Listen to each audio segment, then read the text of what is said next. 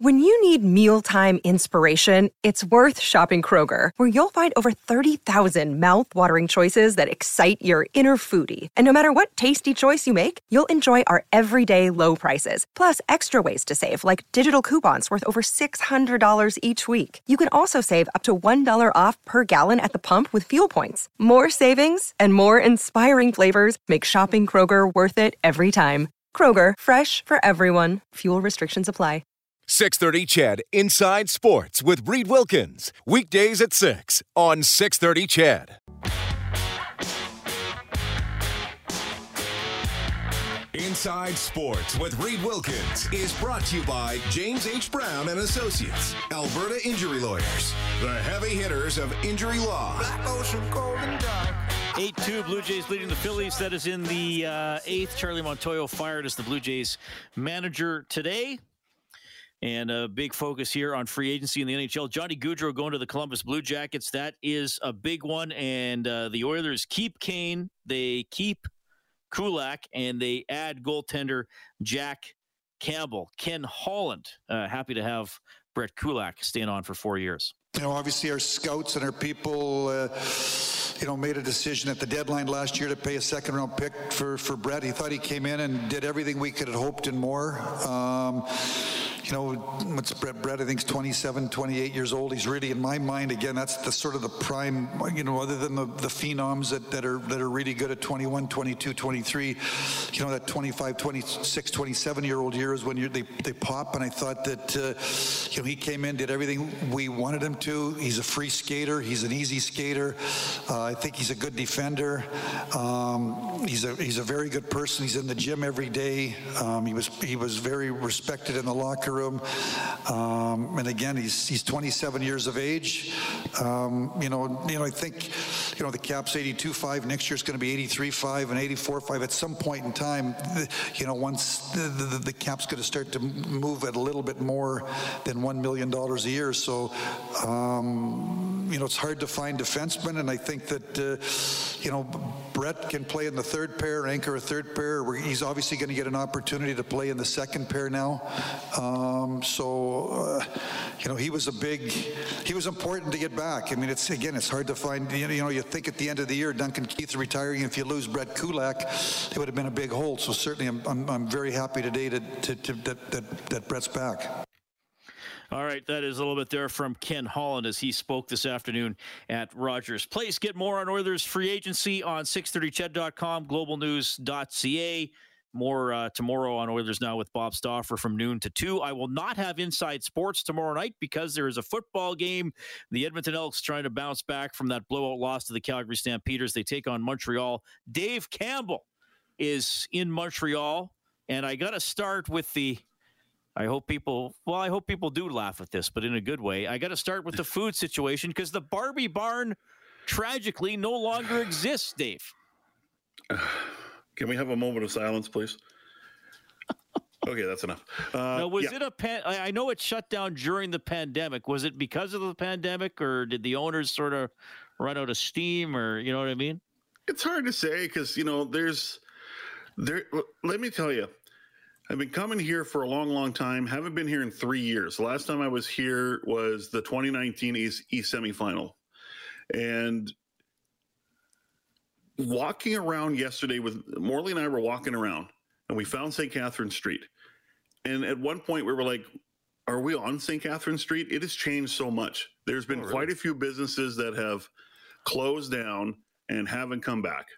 And I think that is pandemic related. So is the Barbie Barn pandemic related? I don't know. Every time we went and had our favorite jumbo combo, chicken and ribs, it was always busy there. So I'm not sure why they closed. I'm just sad that they did close. Now I know there is another location somewhere in Montreal, but it would be quite the effort to get there.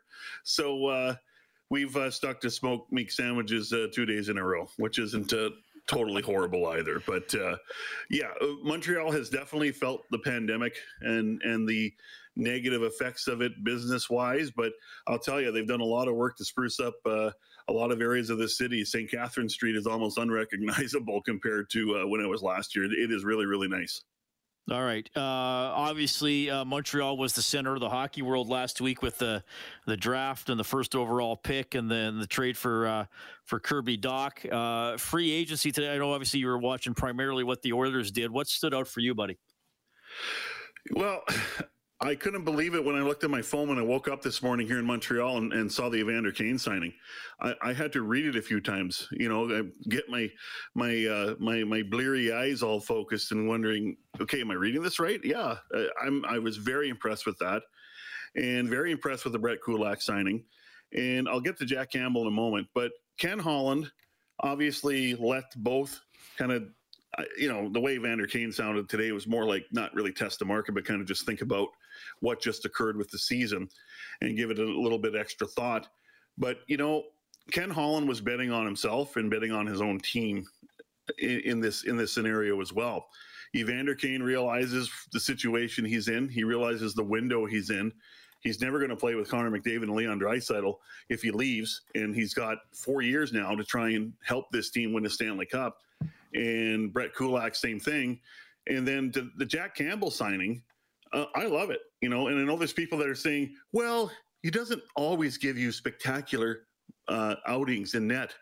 I don't think he has to give you spectacular outings every single night. I think if we go back to that one analytic, goals saved above expectation, which is basically if you just make the saves that you're supposed to make, you're probably going to do fine. I think that's Jack Campbell. He's going to have some nights where he's going to win games, and every starting goaltender has to win a handful of games during the season. But I think he's very steady. I think he'll give you very good starts. And if he plays, 50, 55 games and Stuart Skinner plays the rest, that's a great scenario. So to me, I think it's just for Ken Holland is retaining an important couple of assets up front in Kane and on your back end with Kulak, who is just an unbelievable defensive defenseman. He makes every decision correctly, it seems like. And you know what? When he has to play tough, he can play tough.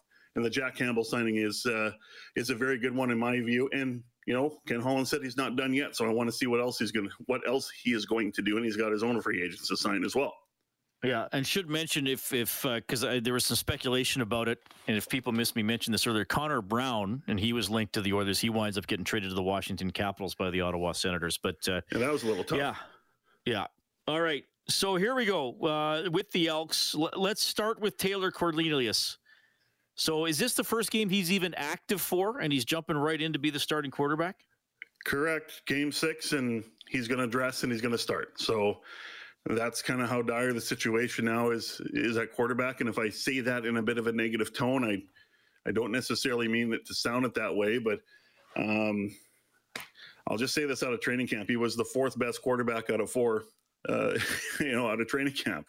I thought Nick Arbuckle was the best. I thought Trey Ford and Kyle Loxley were pretty close. And I thought Taylor Cornelius wasn't in that conversation as far as, a quarterback that did good things in training camp, had a good couple series in Winnipeg, but was awful in the start against the Stampeders in that final preseason game. And, we'll see, whoever I talk to about Taylor Cornelius, they say so many good things about him, that he's tall, he's got a big arm. I mean, today Chris Jones says he's probably got a stronger arm than Mike Riley had, and that he's able to move very, very well.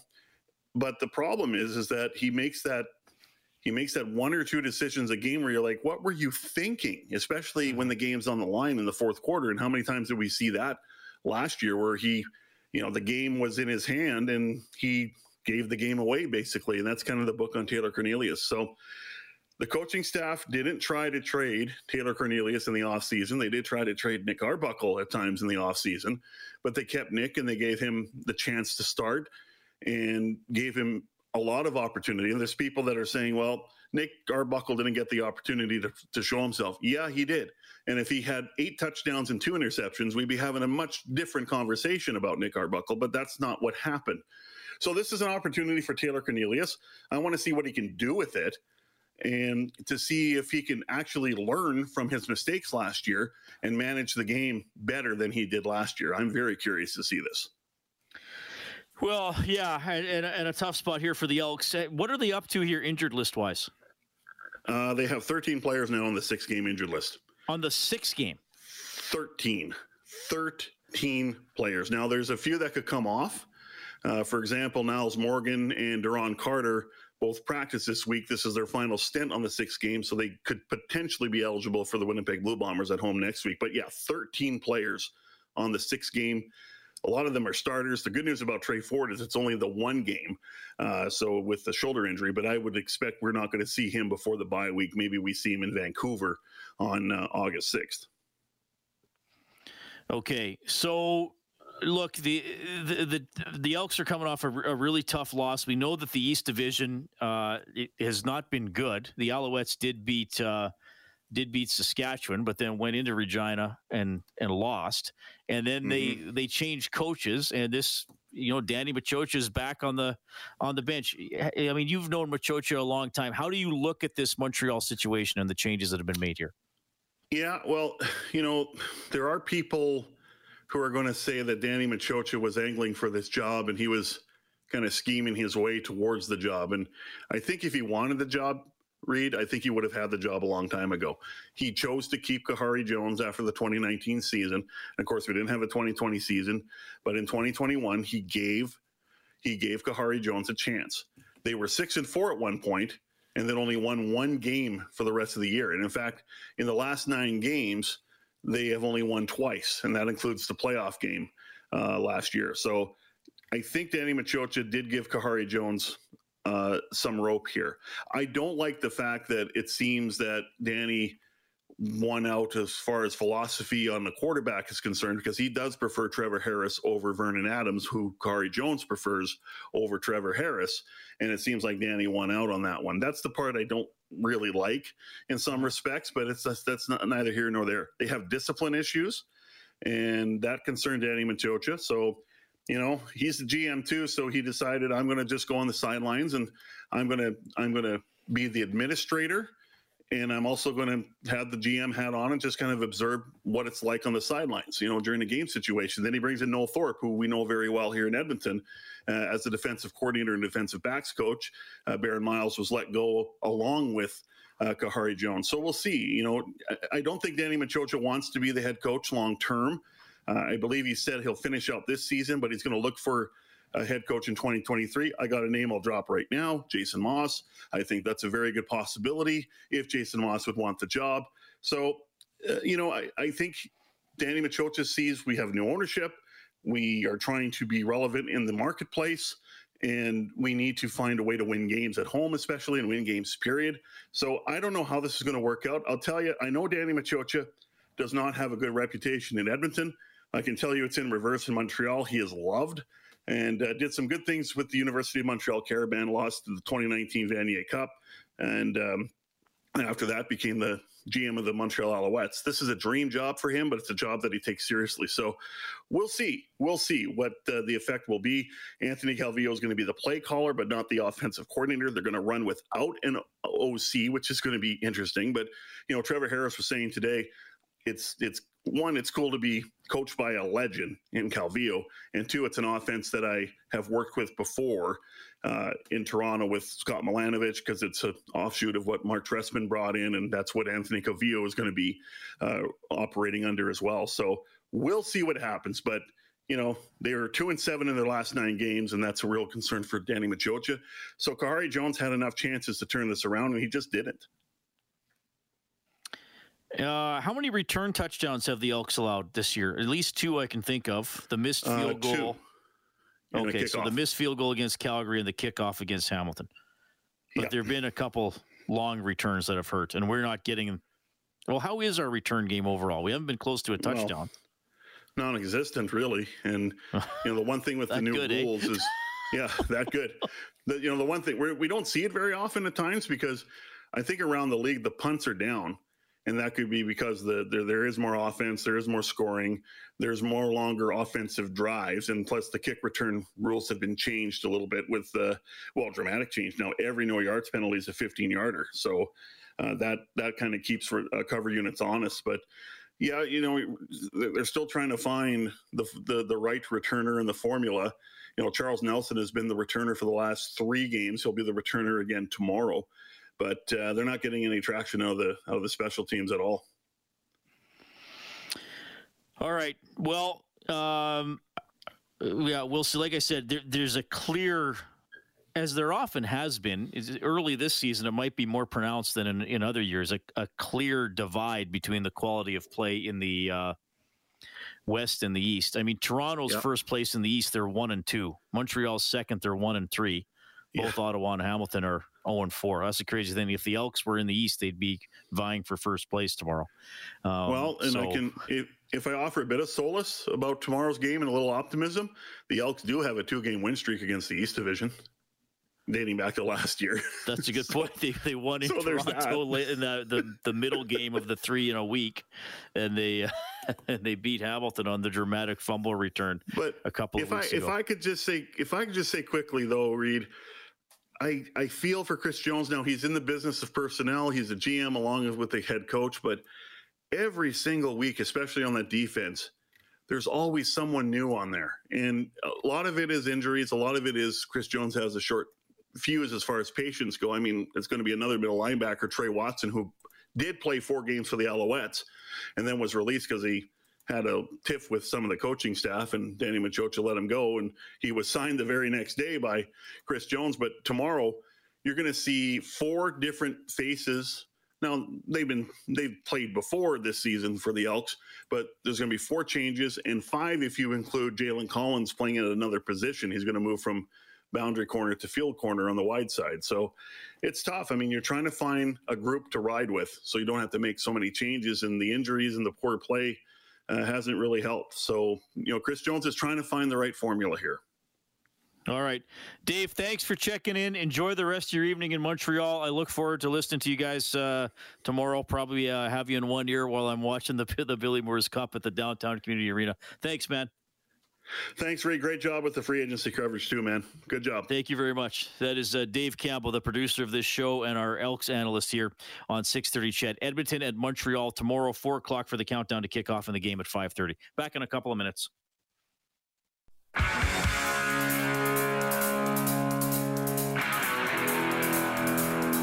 Hi, this is Ryan Nugent-Hopkins from your Edmonton Oilers, and you're listening to Inside Sports with Reed Wilkins on 630 CHED.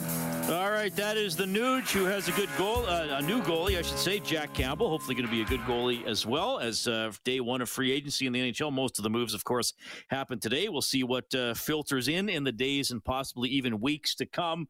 I had some good calls tonight. I know a lot of you writing in as well. I do appreciate all the messages, regardless of how you choose to communicate. We obviously can't get all of them on air, especially on a busier feedback day like today. But Kellen's going to rattle off a few more here. I will try, definitely. Peter and Wainwright texts in and says Edmonton used to have to overpay players to get them. Now guys want to play there. Oilers will go to the Cup final in the next 3 years at least once. It will be the Avs and Oilers in the conference final again, and that's this Avs fans' way too early predictions. Also, he figures Kadri will re-sign tomorrow with Colorado, and JT Compher will be moved out of Colorado. Very interesting. Oh, interesting. Okay. Yeah, always like hearing from Peter. What else? Lokesh texts in and says, hey, Reed, you've answered why Johnny Hockey left, because he didn't perform against the Oilers, and maybe they didn't want the pressure in this market to perform after a big contract, and maybe Daryl Sutter was a tough coach. You never know. Thank you. Yeah, well, I think Sutter is a tough coach. Not everybody who's played for him over the years has been a fan. I don't know if that's Goudreau's case, but yeah, I mean, he hasn't been for everybody that he's coached over the years. James texts in and says, Reed, 10 years ago, players didn't want to come to the Oilers because of our minus 45 degrees Celsius winters. Now they want to come to the Oilers to play with the best player in the NHL and a 2-time 50-goal scorer. That's from James. And hey, at least it's a dry cold during the winter. It's not really a wet cold, right? Yeah, exactly. You know, this has always been a discussion, and I've done 9 seasons of hockey. And yeah, I know. Well, Edmonton's not Manhattan. It gets cold in Edmonton. And that might still drive some players away. Like I said, everybody has their own reason, lifestyle, family, money, all those kinds of things. But I do think if a team has a chance to win, that makes that city and that market that much more appealing. And sure, you could have talked about cold weather. Doesn't have the options New York or Chicago might, whatever. But the bottom line is that the team was pretty lousy for a lot of those times too. So why would a free agent take a long look at it necessarily? All right, thanks for all your feedback tonight. We'll talk more on Friday. Football game in this time slot tomorrow. Countdown to kickoff is 4, game at 5:30. Thanks to Dave Campbell. He's the producer of Inside Sports. Kellen Kennedy is your studio producer. Bob Stauffer has Oilers Now from noon to 2 tomorrow. My name's Reed. Have a great night.